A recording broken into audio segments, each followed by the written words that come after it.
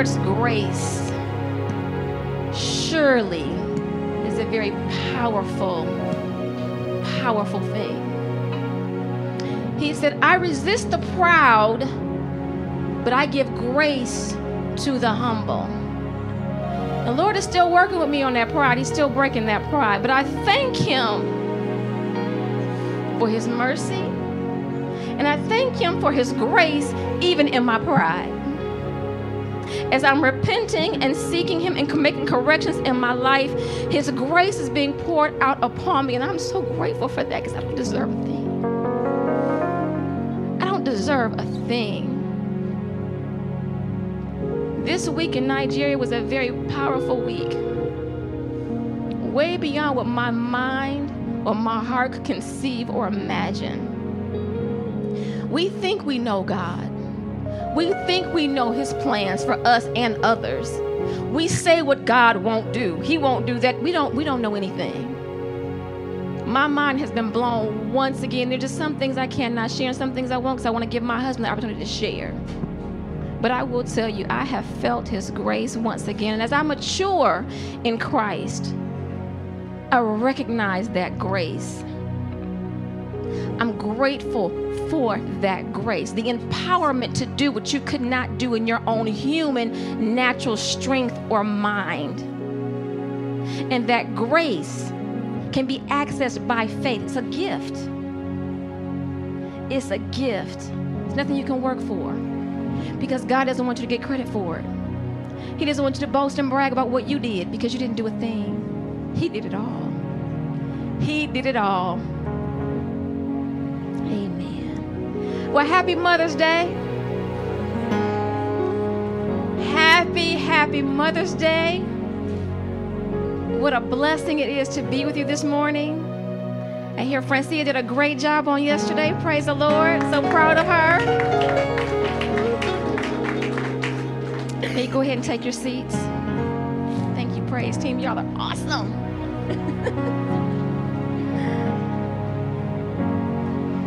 She did a wonderful job yesterday. I remember when I prayed and asked the Lord, when I knew I would not be here on Saturday, asking the Lord, who should minister in my stead? Who should it be?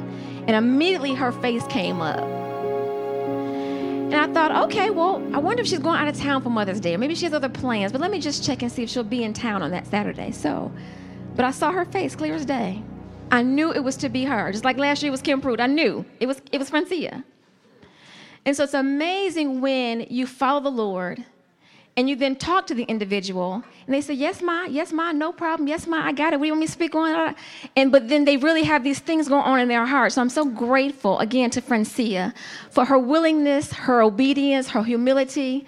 Did a wonderful job. And thank you all for whoever was there who heard her speak. Thank you for praying for her and being there for her and strengthening her. I watched most of her ministry yesterday while I was in Nigeria, packing and getting ready to come on back home. But it is amazing. It is amazing how God uses us and how he uses our gifts. And she mentioned about, I've only been a mother 13 years. Why would she ask me? Well, it was God. It wasn't my idea. It was only my idea to pray and ask God, who would you have speak to your people? So we thank God for that, but we thank God that I am here today because Francine was on standby, like just in case.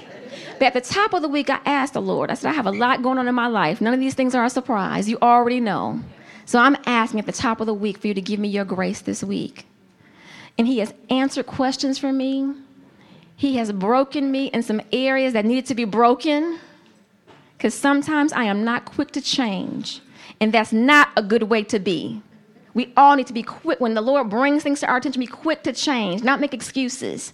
So I'm thankful for his mercy once again to keep working with me. So this week, I really felt his grace in abundance, and even being here this morning. Those long flights, I'm like, I can't sleep. But I got a massage at the airport. I slept at my husband's urging, or what? I wouldn't say urging. He made me do it. He made me do it. And I'm thankful for that because I was able to relax and sleep and rest and not like you would in your own bed, but I'm here, thank God. And Terrence and Carmen are here, so I praise the Lord for them because they were on our trip this week. And the Lord did some wonderful things in their lives. He really, really did. He really did. And so this morning, I'm here to minister a word to the mothers. But how Holy Spirit is, the fathers would get something, the single woman would get something, the single men would get something, the grandmothers would get something. We will all be blessed if your heart is open and your mind is open to hear from the Lord. Amen. Amen. So the title of today's message is The Power of a Mother's Love. The power of a mother's love. The Lord gave children mothers for a reason, and not just to transport them and get them into the earth. He gave them mothers for a reason. So give me that first graphic, Cherish. Now, I don't call myself Lady Lorana. It's either First Lady Pastor or just Lorana or Sister Turnbow, whatever. But I thought it was cute. Lady Lorana's list of do's and don'ts for showing love to your children. I think those tongue twisters. Lady Lorana's list of do's and don'ts for showing love to your children. So I have scriptures that I want to review with you all from the Bible of mothers and what they did concerning their children. But Holy Spirit and I put this list together of how you can express love, show love, demonstrate love to and for your children. And they might not be your biological children. They might be your spiritual children, people that you mentor. But nevertheless, the Lord has given you an assignment to see about these kids. They could be young ones. They could be older ones. They could be adults. They could be grandmothers themselves. But the Lord has commanded us, has given us assignments to mother people, to love them, to help them, to guide them. So the first thing in showing your love and demonstrating love is to pray for them. Pray for your children. Pray for those with whom you have been entrusted. You pray for them into your very last breath. Because if you don't, who will? Who will pray for your children? Who will pray for the orphans? Who will pray for the foster children? Who will pray? If you don't pray, you need to take it personal. Like, this is my personal assignment. Pray for them. There's some things the Lord can get to them that you can't get to them. You can talk to you blue in the face, but it's through prayer, through Holy Spirit, and things come up in that child. I remember my mom praying for me because I was just so headstrong. There were just some things. I'm like, I'm grown. I am grown. Now I'm living in her house, but I'm grown. And there were just some things that she needed to impart into me that I was not getting. So she prayed for me. She prayed. My father prayed for me. Never underestimate the power of prayer. And if you have not been doing it, let your heart be convicted, because we are women who pray. Amen? Amen. We're consistent in prayer. Amen? Amen. Be consistent in prayer, because just like the enemy is after you, he's after your children. The enemy is very real, and children are not exempt. I mean, one of my children woke up one morning, and she was just mad. Nothing had happened. She hadn't even gotten out the bed. I'm like, what's going on? I don't know. What do you mean you don't know? And she starts crying. I'm just mad. Why are you mad? Did anything happen? Did a sibling say something to you? No, I'm just mad. I said, oh, I recognize what this is. And I want you to recognize who this is. This is the enemy, because nothing happened to you. No circumstance that will make you feel bad. The enemy is real. And I think she's about, 9 or 10 at the time. 9 or 10, maybe 8. But we have to train our children to recognize the enemy and take authority over him. It starts by praying. We must forgive them. Kids are immature. Children can be very selfish, immature. They can say some stupid things. They can do some stupid things. We can say and do some stupid things as old as we are. And our Heavenly Father still forgives us. Amen? We must be mothers who will not hold a grudge. Even if your child never repents or ever apologizes, we must forgive them, because the enemy is always looking for a way to divide. If he can keep you from praying for them and imparting wisdom into them, then he can keep those kids bound. He can get them bound. So we must forgive them and let them know they're forgiven and that they're loved. We must believe in them. Believe in them. Not tell them their idea is stupid or it's crazy. I believe in you, son. I believe in you, daughter. I don't exactly understand your vision right now. I don't really see it quite yet. I don't quite get it, but I believe in you. And you can do anything. You can do anything. If that's the path you believe God is calling you to, you can do anything. And no devil in hell can keep you from it. We must believe in them. I remember when I was, the Lord had given me a vision about going to Bible school. And at that time, I was the last one at home. All the other siblings had left home. I was the last one. And my mom was like, it's time for you to get your own place. It's time for me to be free and be on my own for you to be on your own. And so I wasn't greatly distressed by it because I thought, yeah, you're right. It's a good idea. I should be on my own. I mean, I'm getting older. I should be on my own. And as I was in that process of looking for some place to live, the Lord showed me in a vision I was to go to Bible school. I was like, well, how am I going to do that and live on my own and pay all these bills? How can I do that? So I went to my mom and I said, well, Mom, I know what you said, but the Lord has shown me I'm supposed to go to Bible school. I said, I've been praying about it, and he showed me in a vision on a chalkboard. I mean, it was just laid out in chalk. And I'm supposed to go in 93, 94. That's the first school year. I'm supposed to go then. And she said, are you sure? I said, more than I am of my own name. She named me. I didn't name me. She named me. So I'm more sure about my path than my own name. And so she said, okay, are you sure it's not because your friends are going to Bible school? So she did question it, which is perfectly fine. And I just said, okay, Mom, that's it. I am going to go. I would like your blessing. But if not, I have to obey God. And she came right around. I don't want you to move out. You can stay here. I will support you. I will love you. I will pray for you. I will help you. And you can stay here. You don't have to move out. And I was there for another 2 years. Encourage them. Encourage your children. Compliment them. Don't say, why are you looking crazy? Why your hair look like that? They might be trying something new. They're exploring some new ideas with their hair, their makeup, their clothes. Been there, done that. You're like, oh, that's interesting. But they may look in the mirror and be like, you know what? I hate this hairstyle. I hate these clothes. This is silly. I shouldn't have wore this. Give them a chance to explore and compliment them, especially when they're looking good. And you think they're looking good. You think they're looking good. Compliment them. It's okay to tell our daughters they're beautiful. Because if we don't, others will. They will hear the wrong voices. Okay? Fathers, mothers, tell them they're beautiful. Support them. Their dreams and visions, and it may not always be the path that God wants, so you just pray for them. Don't discourage them. Pray for them. And give them your godly wisdom. Fight for them. Fight for them. No matter how long it takes. Some may have wayward children. They're out there doing their own thing right now. But if you are a godly woman, you fight for your children. Don't let the devil have them. You may be discouraged. You may be upset. You may be sorrowful. You may be sad because your children was raised a particular way and they chose a different path, and that might upset you a moment. I've sacrificed my whole life for them and they choose this path. Yes, like you made your own choices. The Bible says if you train them up in the way they should go, they will not depart. They will not depart. But you say, well, what if they do depart? Pray, forgive, believe, encourage, and you fight. You fight. There was someone fighting for you, and that's why you're in this room right now, because someone was fighting for you.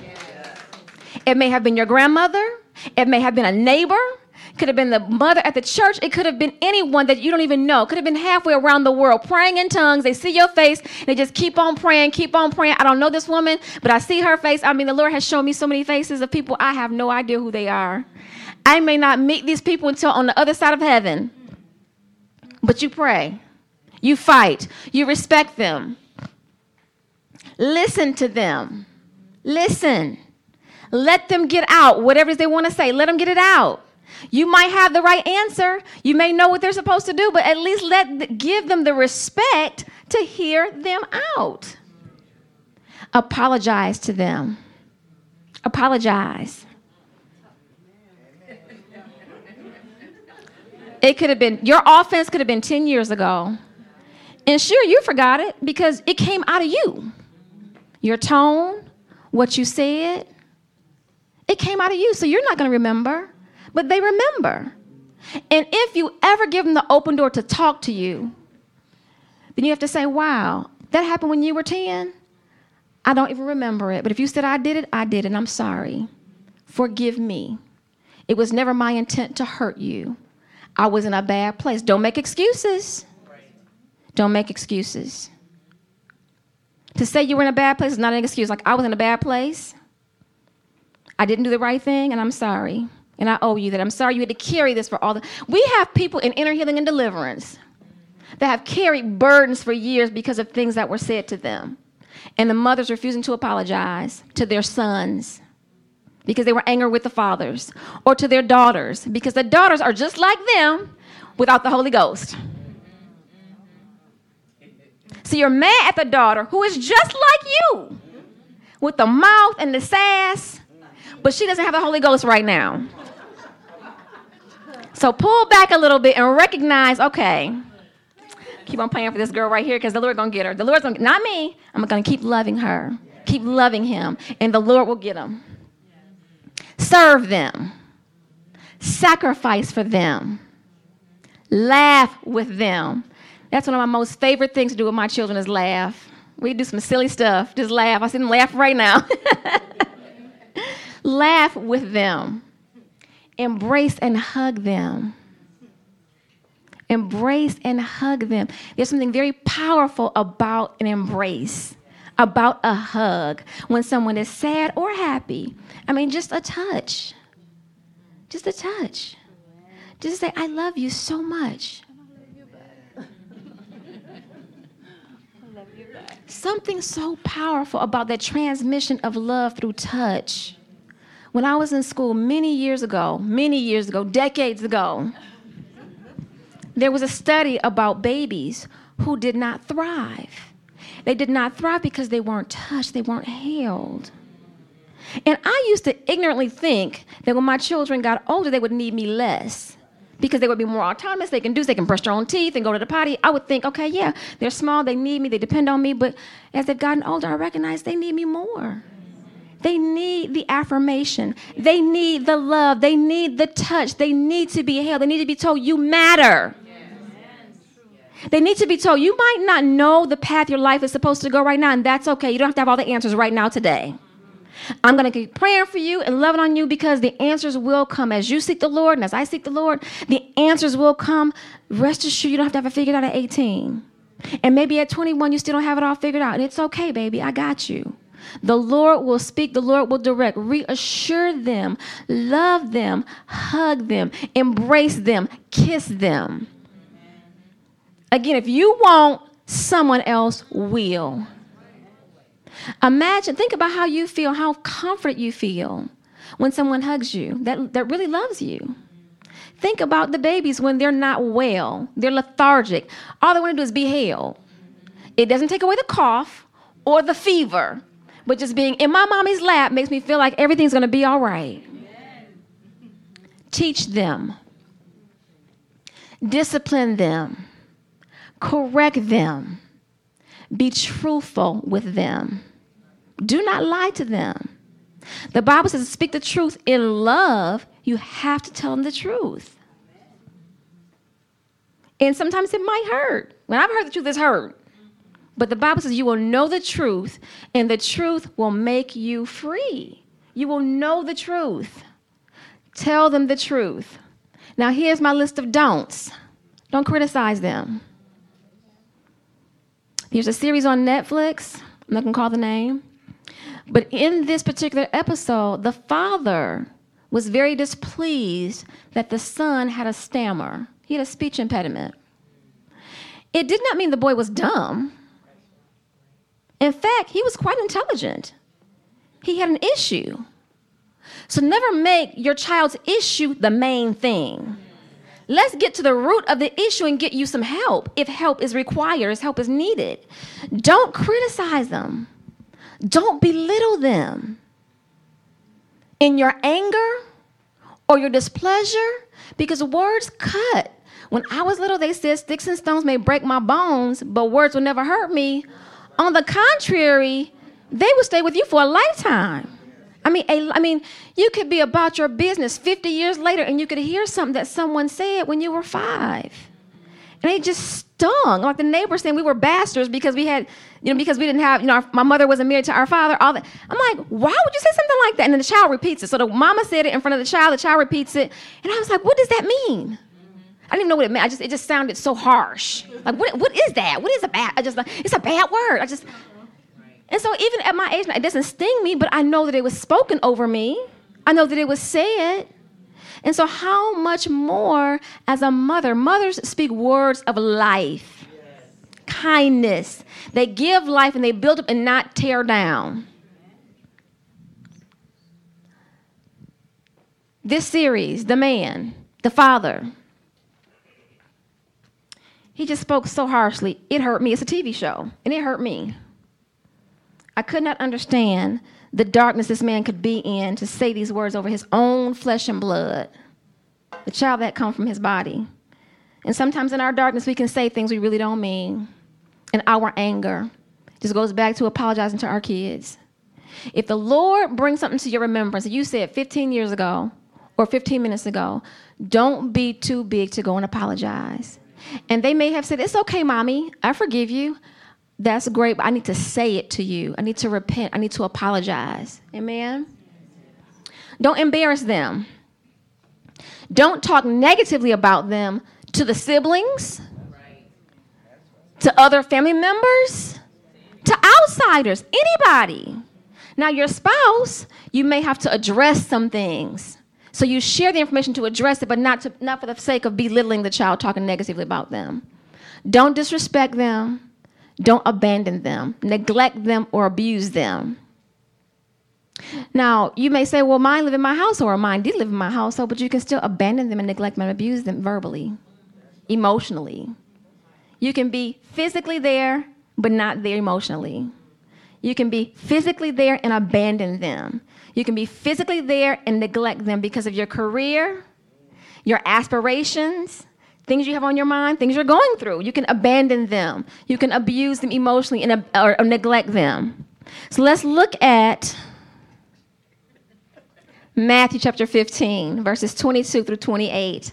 So that is my list of do's and don'ts for showing love to your children. I'm sure there are many others, but that was what the Holy Spirit and I came up with. Matthew chapter 15, verses 22 through 28. A Gentile woman who lived there came to him pleading, have mercy on... 15, babe, 15. 22. Okay, we're here. That's my bad. A Gentile woman who lived there came to him pleading, have mercy on me, O Lord, son of David, for my daughter is possessed by a demon that torments her severely. But Jesus gave her no reply, not even a word. What will you do when Jesus won't reply? You're crying out to him for your child. What will you do? Then his disciples urged him to send her away. Tell her to go away, they said. She is bothering us with all of her begging. No, this is a mother's love in action. Then Jesus said to the woman, I was sent only to help God's lost sheep, the people of Israel. But she came and worshiped him, pleading again, Lord, help me. Jesus responded, it isn't right to take food from the children and throw it to the dogs. She replied, that's true, Lord. But even dogs are allowed to eat the scraps that fall beneath their master's table. This woman was not giving up. She was not giving up. Dear woman, Jesus said to her, your faith is great. Your request is granted. And her daughter was instantly healed. I've had challenges where I've had to stand for my children. And whether it was in my womb or outside my womb, it's all the same for me. I'm like, I fought for you then, I'll fight for you now. I will fight for you till I take my last breath. This is a wonderful example of a woman. She recognized her child was vexed. She goes to someone for help and he says no. He ignored her. But she would not stop persisting. She would not stop. She continued until he said, your request is granted. Let's go to 2 Kings chapter 4, verses 1 through 7. One day, the widow of a member of the group of prophets came to Elisha and cried out, "My husband who served you is dead, and you know how he feared the Lord. But now a creditor has come, threatening to take my 2 sons as slaves." So here you have a woman of God whose husband has died, has not left any life insurance, no provisions, left her in debt. And her sons are going to be taken, because back in that time, you owe somebody to come to get your kids. Hide your kids, hide your kids, hide your kids. Hide your kids. Hide your kids. That's what I would have told her. But listen to what the prophet said. He said, "What can I do to help you?" Elisha asked. "Tell me, what do you have in your house?" Mothers, single and married alike, we love to see our children blessed. If we could give them the word, we want to give them everything. I mean, everything in the whole wide world, right? And the Lord, in his wisdom, will give us provision. He'll give us ways to do it, but sometimes we're too afraid to step out and do it. It could be a business idea. And that business will bring great resources into your household to help you. And let's see what happened with this woman. She said, "I have nothing at all except a flask of oil, olive oil," she replied. And Elisha said, "Borrow as many empty jars as you can from your friends and neighbors." Well, what if she was in pride and embarrassed? And her pride prevented her from going to borrow. I don't want to call Mama Nell. I don't want to call so-and-so. And the Lord is saying, call Keisha. Call Keisha. She got it. Call Keisha. She'll help you. I don't want to call Keisha. I don't want to call Mama Nell. He told her to go and borrow. Go back, Cherish. Please. Borrow as many empty jars as you can from your friends and your neighbors. Okay, now wait a minute. It's one thing to ask my family. My friends and neighbors, I don't want them knowing my business. I want folks. They already know your husband died. They already know you're left with 2 children to care for. They already know. So go ahead and step out there, humble yourself, and do what the man of God said. Go to the next slide. Then go into your house with your sons and shut the door behind you. Now you can put people out your business. Go in and shut the door. Pour olive oil from your flask into the jars, setting each one aside when it is filled. He gave very specific instructions. Do not assume what God is doing in your child's life. Just because you didn't become an aviator, don't pressure your daughter to do it. You want to be an air traffic controller. Don't pressure her. You see she has all these gifts. You know, she's good in math and science, and she should be a doctor. Why? Because you said so? What has God called that girl to do? What has God called that boy to do? He want to play softball. He wants to play baseball. You want him to play football. Nah, son, you should do this. Why? But Dad, this was really in my heart. Mom, this was really in my heart. Let what's in the child's heart come forth. You may not get it. You may not understand it because you're not supposed to understand everything. And guess what? The kid may not understand just yet, but let them explore. And they may say, you know what? I tried it and I hate it. Or I tried it and this is the best thing ever. Thank you, Mommy, for letting me do this. Pour olive oil from your flask into the jar, setting each one aside when it is filled. So she did as she was told. When God gives you an instruction, do as you're told. In this house, we have women who are obedient to the word, obedient to God, obedient to Holy Spirit, women who are submitted to the word, submitted to God, submitted to Holy Spirit, and they do as they are told. And her sons kept bringing jars to her, and she filled one after another. Soon every container was full to the brim. Bring me another jar, she said to one of the sons. Now she got a little rhythm going on. She's doing it now, filling all the jars. There aren't any more, he told her. And then the olive oil stopped flowing.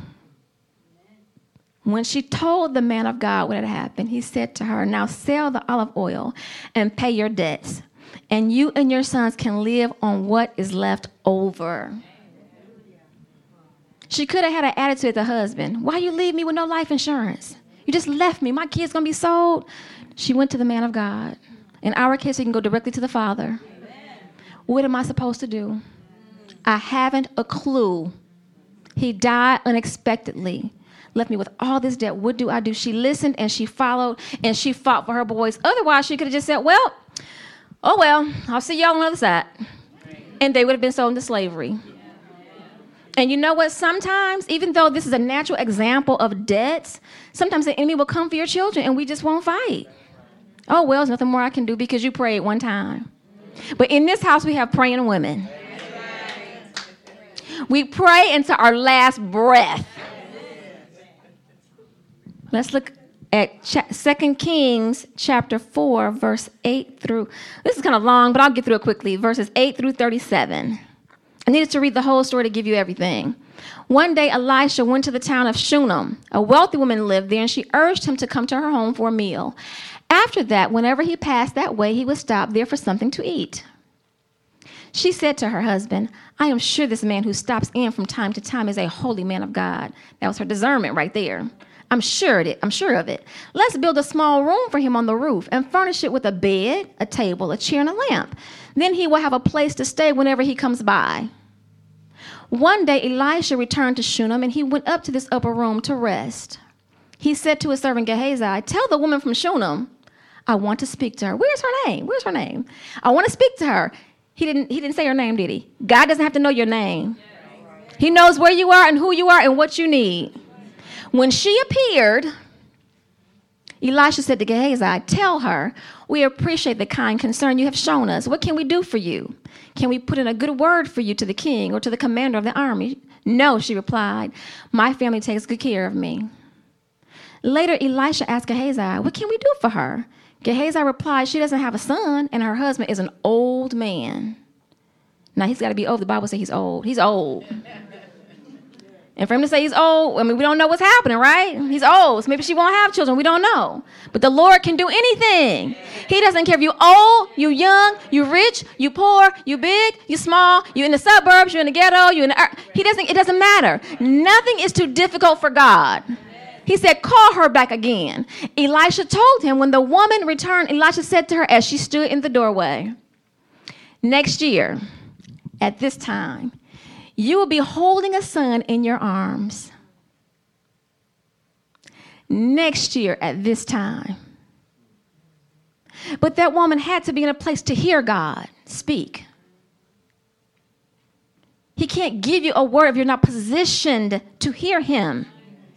If your heart is not positioned to hear him, he's trying to give you a word to encourage you on your path because he knows how difficult it is. He is not surprised of your circumstances. He knows you lost your job. He knows this happened. He knows everything you're going through. He knows. But she was positioned. He said, next year at this time, you will be holding a son in your arms. She said, no, my Lord. Oh, man of God, don't deceive me and get my hopes up like that. And there's sometimes we won't believe God because we've been disappointed. We won't believe God again. Believe him again. Believe him again. Believe him again.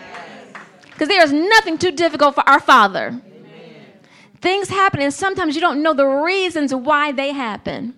And this week, I saw the manifestation of some things that happened, but I did not know the reasons why they happened. I got some backstory this week. I'm like, oh, my Lord.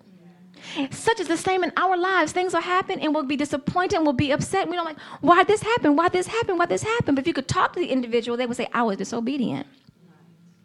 I wouldn't repent. I wouldn't apologize. God gave me an instruction. I disobeyed him. If we could talk to that individual, we might find out. But sure enough, the woman soon became pregnant. And at that time, the following year, she had a son, just as Elijah had said. One day when her child was older, he went out to help his father who was working with the harvesters. Suddenly he cried out, my head hurts. My head hurts. His father said to one of the servants, carry him home to his mother. So the servant took him home, and his mother held him on her lap. But around noontime, he died. He died. What do you do when the promise dies? You resurrect it. You call it back. You don't accept the death. You don't accept that. She carried him up. While we at number 20, she carried him up and laid him on the bed of the man of God, and she shut the door and left him there. She sent a message to her husband, send one of the servants and a donkey so that I can hurry to the man of God and come right back. Why go today, he asked. Is it neither a new moon festival nor a Sabbath? But she said, it will be all right. She didn't even tell her husband. I remember when I went to the doctor, I was pregnant with Elizabeth, our 5th child. And the doctor told me there's too much alpha-fetoprotein in your blood. Your child would likely have a neural tube defect, like spina bifida. And I said, thank you. I appreciate you letting me know. I left there and I said, not so. Not so. I said, Father, if there's anything wrong with this baby in my womb, you're going to fix her. And when she comes out, she will be perfect. So the doctor then says to me that do I want to take a test or amniocentesis? So I'm like, what are the side effects? Well, you could miscarry. Well, no, thank you. Why would I want to risk that? But maybe she had been in this place before with other mothers who said, you know what, I don't want to go through with the pregnancy. But I believe God, and this woman believed God. She said, so she sat on her donkey and said to the servant, hurry, don't slow down unless I tell you to. Keep going as fast as you can. As she approached the man of God at Mount Carmel, Elisha saw her at a distance. He said to Gehazi, look, the woman from Shunem is coming. Run out to meet her and ask her, is everything all right with you, your husband, and your child? Yes, the woman told Gehazi, everything is fine. But when she came to the man of God at the mountain, she fell to the ground before him and caught hold of his feet. Gehazi began to push her away, but the man of God said, leave her alone. She is deeply troubled, but the Lord has not told me what it is. Then she said, did I ask you for a son, my Lord? And didn't I say don't deceive me and get my hopes up? I can imagine a mama right now. I told you don't play with my emotions. I told you don't play with me. You better get this right. I told you don't play with me. Then Elisha said to Gehazi, get ready to travel. Take my staff and go. Don't talk to anyone along the way. Go quickly and lay the staff on the child's face. But the boy's mother said, as surely as the Lord lives and you yourself live, I won't go home unless you go with me. So Elisha returned with her. This mama right here is like, I'm not letting go. You gave me this kid, I'm getting this kid back. I will not let this promise die. Gehazi hurried on ahead and laid his staff on the child's face, but nothing happened. There was no sign of life. Do you give up? No. He returned to meet Elisha and told him the child is still dead. When Elisha arrived, the child was indeed dead, lying there on the prophet's bed. He went in alone and shut the door behind him and prayed to the Lord. Then he lay down on the child's body, placing his mouth on the child's mouth, his eyes on the child's eyes, and his hands on the child's hands. And as he stretched out on him, the child's body began to grow warm again. Elisha got up, walked back and forth across the room once, and then stretched himself out again on the child. This time the boy sneezed 7 times and opened his eyes. Then Elisha summoned Gehazi. Call the child's mother, he said. And when she came in, Elisha said, here, take your son. Take him. Take the boy. She fell at his feet and bowed before him, overwhelmed with gratitude.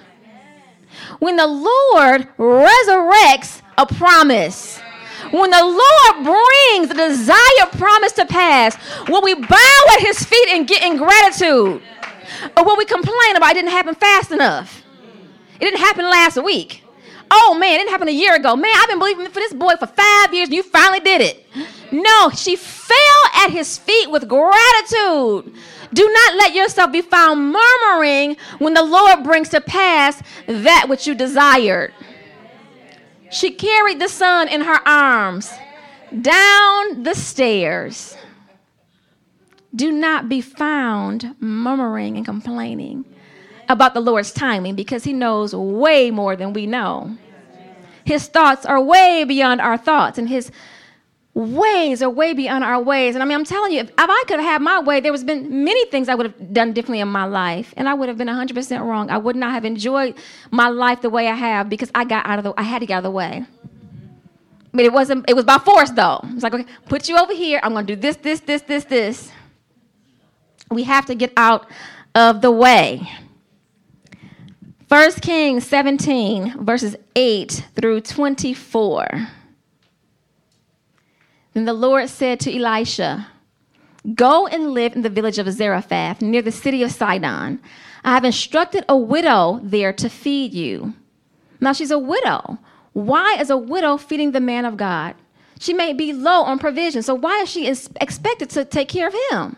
Let's find out. So he went to Zarephath. As he arrived at the gates of the village, he saw a widow gathering sticks, and he asked her, would you please bring me a little water in a cup?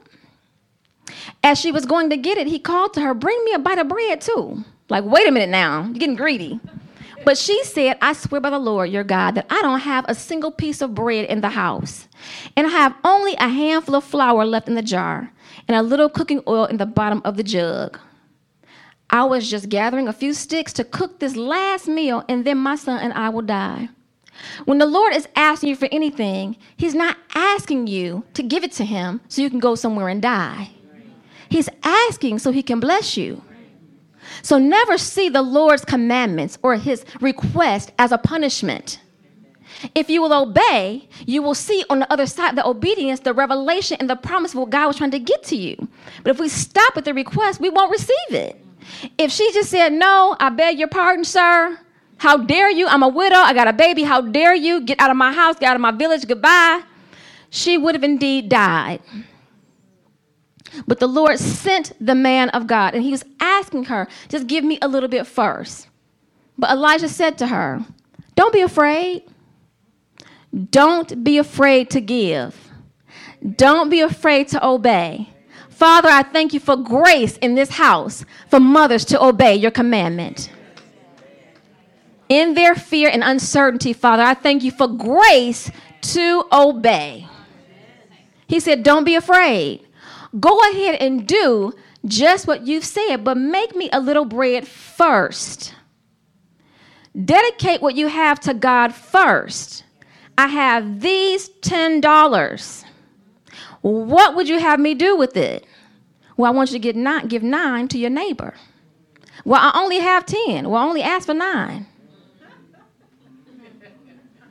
I mean, I've been there with my last, and he asked for the whole thing, the whole $5, the whole $50. He asked for the whole thing. He knows that's my last, and he also knows what he's going to do. He said, don't be afraid. Go ahead and do just what you've said, but make me a little bread first. Then use what's left to prepare a meal for yourself and your son. It sounds like a tithe to me. Give me the 10%. Take the 90 for yourself. Don't keep the whole 100. Give me the 10. And you keep the 90. Let's go to the next slide. For this is what the Lord, the God of Israel says. There will always be flour and olive oil left in your containers until the time when the Lord sends rain and the crops grow again. So she did as Elijah said. And she and Elijah and her family continued to eat for many days. Many days. Don't be afraid, mothers. Whether your babies are new out the womb or whether they're 55 or 75, don't be afraid. Don't be afraid. There was always enough flour and olive oil left in the containers, just as the Lord had promised through Elisha. Sometime later, the woman's son became sick. Wait, this is the same son that's going to die? Wait a minute. He became sick. He grew worse and worse and finally died. Then she said to Elisha, "Oh, man of God, what have you done to me? Have you come here to point out my sins and kill my son?" No, it's the enemy that's done this. The enemy.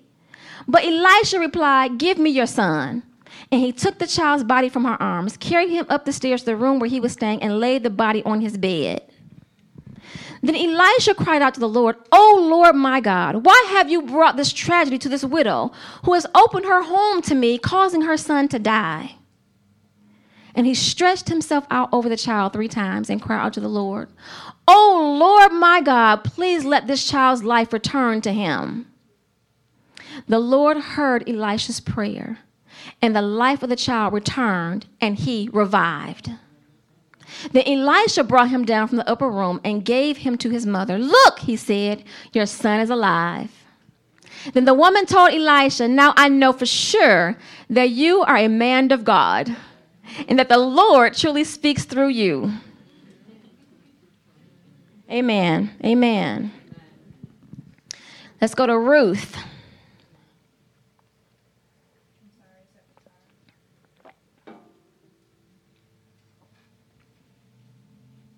Now, in these 3 instances, these are biological mothers and their children.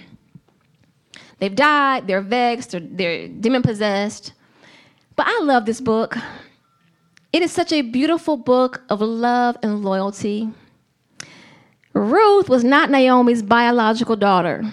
She was her daughter-in-law. But Naomi loved her as her own. And I have been thinking about these 2 women for probably the last 6 months. I mean, they're just the Lord just gives me something different out of this book. And so I'm very fond of their story. Because Naomi was a widow. Initially, she left her area, left her land with her husband and their 2 sons. They go to a land called Moab. The 2 sons married women who are called Moabites. They were women of the land. They were foreign women. The husband dies. 10 years later, the sons die. What a tragedy. Naomi is left as a widow. And so she tells her daughters-in-law, "I'm going to go back to my land. I hear that God is good and God's doing a great thing. I'm going to go back to where I came from. You 2 pretty girls, go back to your land, find you another husband, and get on with your lives." And they all wept because they've been together for so long. They loved each other. And so we're going to pick up here because Orpah, the one daughter-in-law, decided, "Okay, cool, I'm going to go ahead and go back." After they cried and she got herself together, "I'm going back to my people." And Naomi says it. She says, "Look," Naomi says to Ruth, "your sister-in-law has gone back to her people and to her gods. You should do the same." But Ruth replied, "Don't ask me to leave you or turn back. Wherever you go, I will go. Wherever you live, I will live. Your people will be my people, and your God will be my God. Wherever you die, I will die, and there I will be buried. May the Lord punish me severely if I allow anything but death to separate us." What a commitment. What loyalty. What love. What love. And I dare say, because of how Naomi loved Ruth and Orpah, when it came time for her to leave, she would not leave her. Her mother-in-law poured out her love upon her. When Naomi saw that Ruth was determined to go with her, she said nothing more.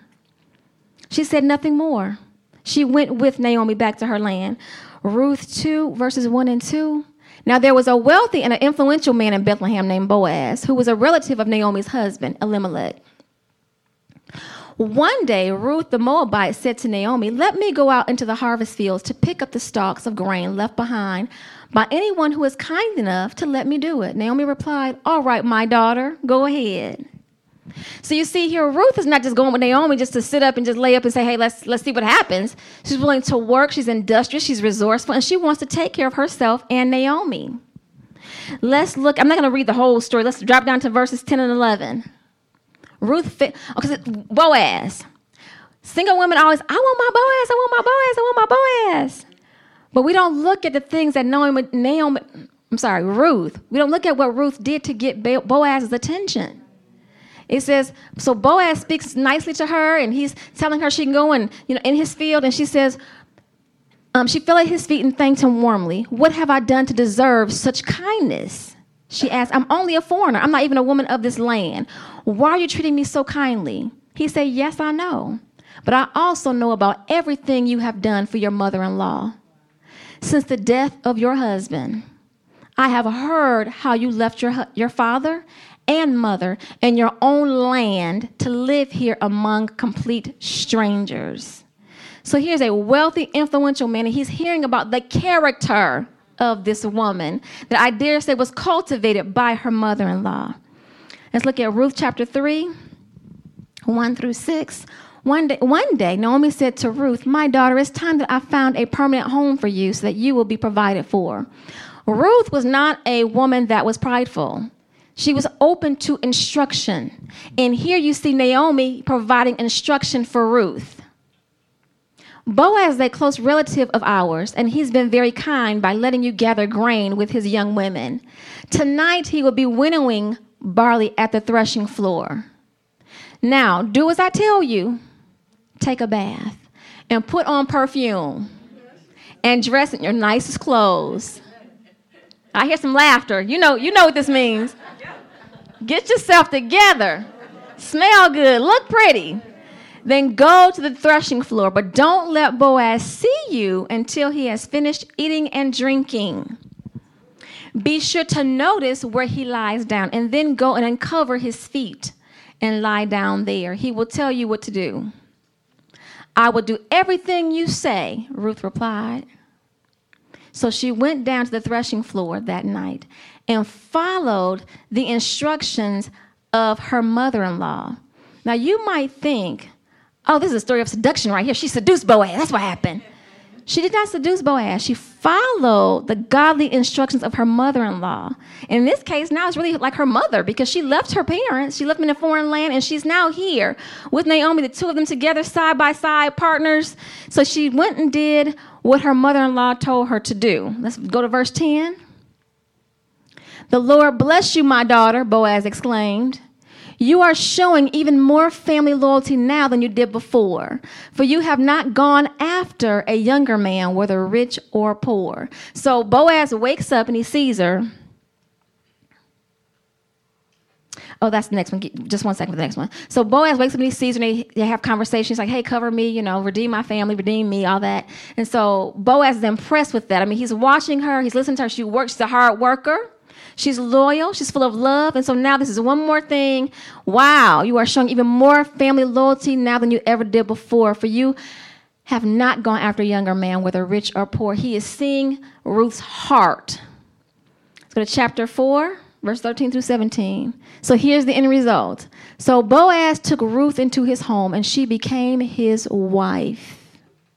When he slept with her, the Lord enabled her to become pregnant, and she gave birth to a son, who then ends up in the lineage of Jesus Christ.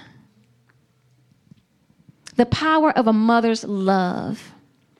She did not give birth to Ruth. She was not raised up in Ruth's house. In Naomi's house. She was raised with the Moabite ways, the foreign gods, the way they worshiped, the way they did things. She was not raised in Naomi's house, but yet when it came time for Naomi to go back to her land, she followed her. There were things that she imparted to her. And as a result of her listening to her mother-in-law, her being industrious and working, and her following her instructions, she ends up getting married. She receives the promise of another husband and a baby. How many promises await our daughters?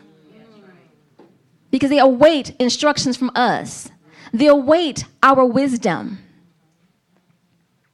But if we are selfish, if we are caught up in our problems, if we're always thinking about what's going on with us, we cannot hear clearly from our Father to impart those instructions, biological or not. Could be women in the church that the Lord has assigned you to. Your neighborhood, your job, your family. It doesn't have to be 15 things. I can't do all this, but there might be one. It's like, I don't want you to win the world, just this one. Look after this one. Love this one. Take care of this one. Because I have great things in store for this girl.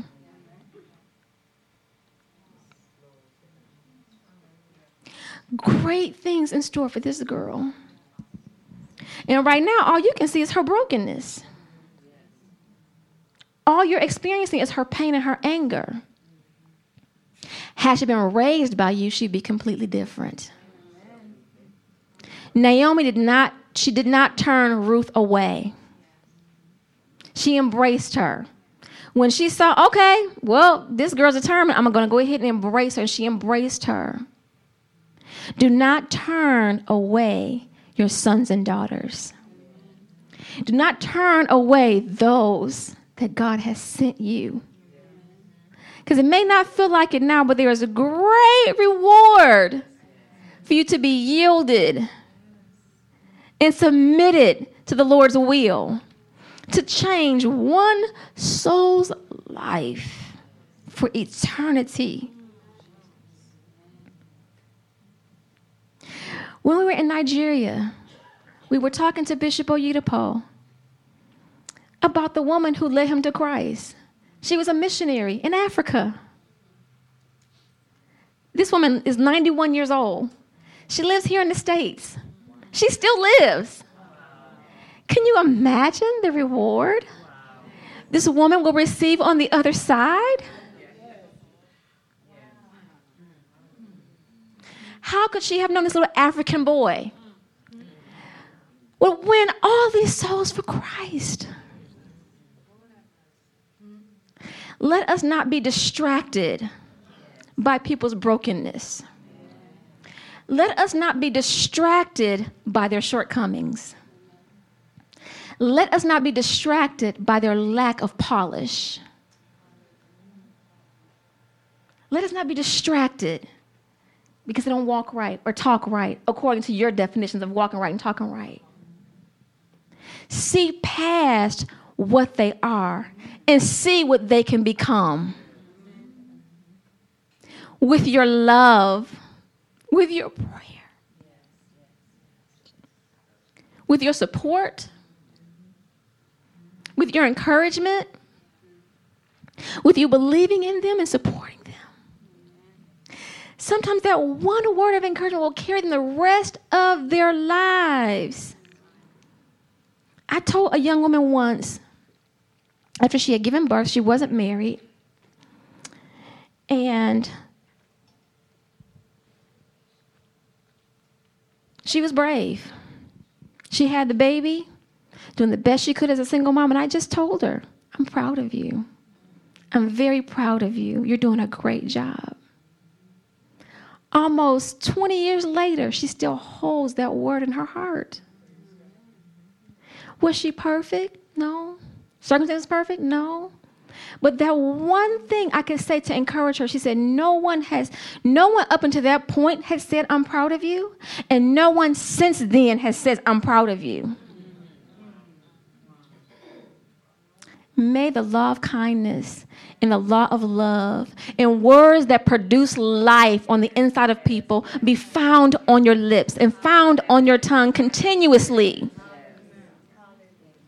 May you build up and not tear down. For you are called to be great and wonderful mothers, to train up and raise up and encourage great and wonderful warriors for Christ. It's okay if you made mistakes. It's okay. I have. Lord knows I have. Lord knows. There's no perfect mother. And that's okay. There's no perfect mother. As long as you repent, as long as you ask for forgiveness, as long as you don't stay up here in your pride, thinking you're perfect and you're not thinking more highly of yourself than you ought, but just bringing it down and say, you know what? I have sinned greatly. I'm so sorry. Let me help you get to where you're supposed to get. You know, being a mother is sacrificial. It is a labor of love, for sure. With no payment in sight, no repayment in sight. But it will come. It will come. And that might be an eternity. Stacking up all these rewards because you selflessly gave. And don't think because they're 18, now it's time to pull back. No, you have to engage more. You don't pull back because you're 18. You engage more. Because now they're going out into a world full of hell. The devil and all his imps, they need you more. When they're toddling around in 2 and 3 and preschool and 5 and adolescents, I mean, they're in your house and you are pretty much in control. But when they're 18 and beyond, they need you more. They need you to stay engaged. They need you to pray and talk and listen. Listen. Stop talking so much. Listen. Because in listening, you will find their true heart and what they're struggling with, what's hurting them, what makes them angry, what makes them sad, what makes them happy, what they dream about, their insecurities, their fears. And you may not have all the answers. I know I don't. You may not have all the answers, but we serve a true and living God that does. All the answers for every situation, for anything your child faces. And sometimes they can face some difficult things, and sometimes it's of their own doing, their own bad decision making. That's not a time to say, I told you so, or see, look what you've done. No, it's like, you know what? It's like there's no hole too deep that God can't get you out of. There's no hole too deep, son, that God cannot get you out of. There's no hole too deep, daughter, that God can't get you out of. Amen. Do you think it was easy for T.D. Jakes when his daughter said, I'm pregnant, and she was 13? Do you think it was easy? Him being on the platform that he has? But he told her, we're going right out here. You will not stay home from church. You are my baby. We will go to church, and we will continue. And he did, and he loved her. And that's why that woman is that's why that woman is in the ministry today. Winning young women, old women, men, whoever, writing books, doing conferences, because he stuck by her. He didn't belittle her.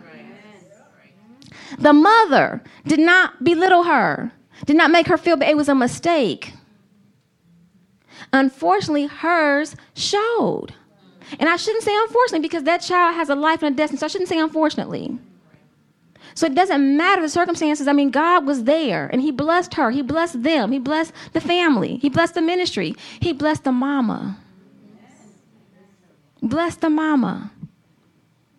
Can you imagine being that young? Afraid to tell your daddy. Afraid to tell your mama. But he just loved her through it. And our children have made or will make mistakes that may not make us feel good. But our Heavenly Father has seen our mistakes. And ours have not been on display. Ours are done in secret. I mean, because you can commit adultery in your heart, right? You can commit murder in your heart, right? So no one saw you commit murder. No one saw you kill her in your heart. But the Lord did. No one saw you sleep with that man. But the Lord did, because you did it in your heart. He saw it. So let us never be found being critical of our children, or not being loving or kind in any way. Go ahead and stand to your feet.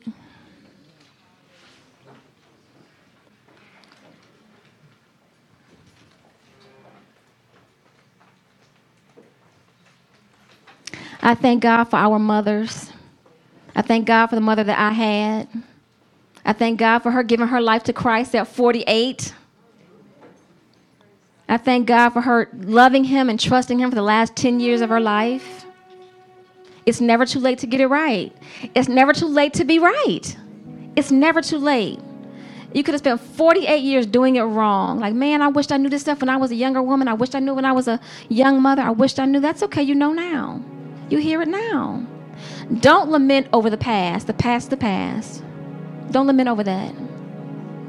Because God is here now. You are here now. Up until this point, you've done the best you could with what you had, with what you knew. But when you know better, you do better. You should do better. I should do better. Lift your hands and close your eyes. Our Father is so gracious, so loving and so kind.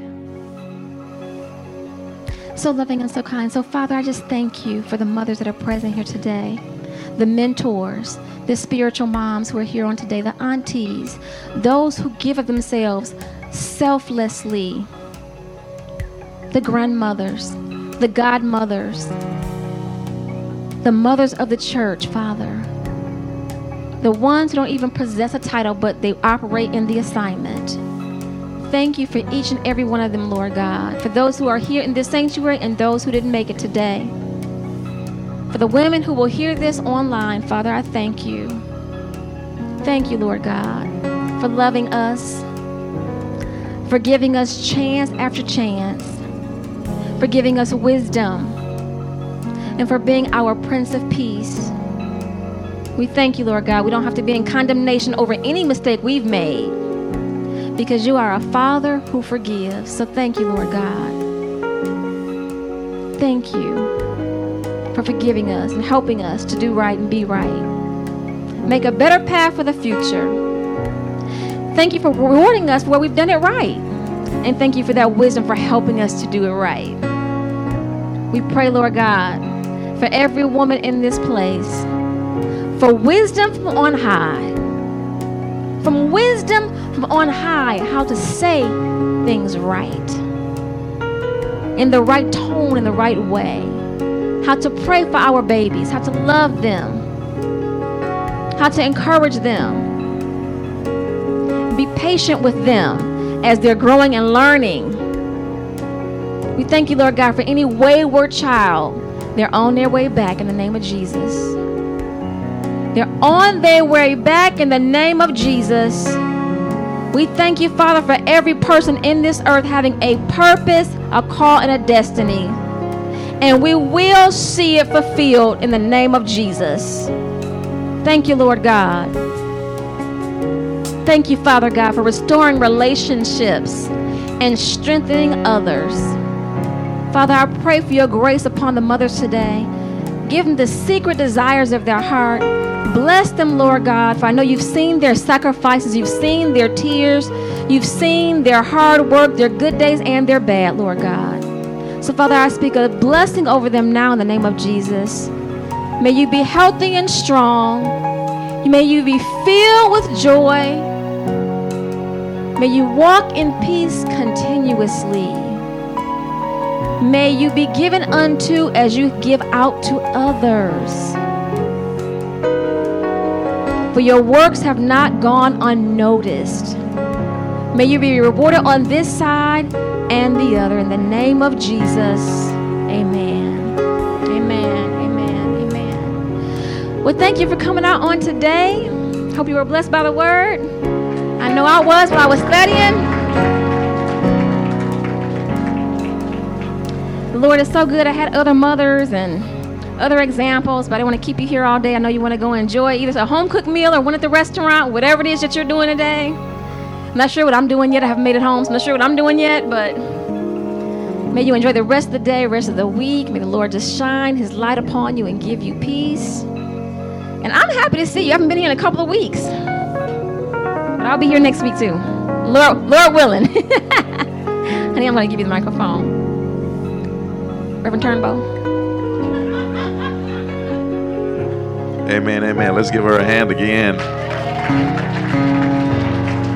Thank you, Jesus. Hallelujah, hallelujah. Let's just bow our heads just for a moment. Thank you, Father God. Glory and honor.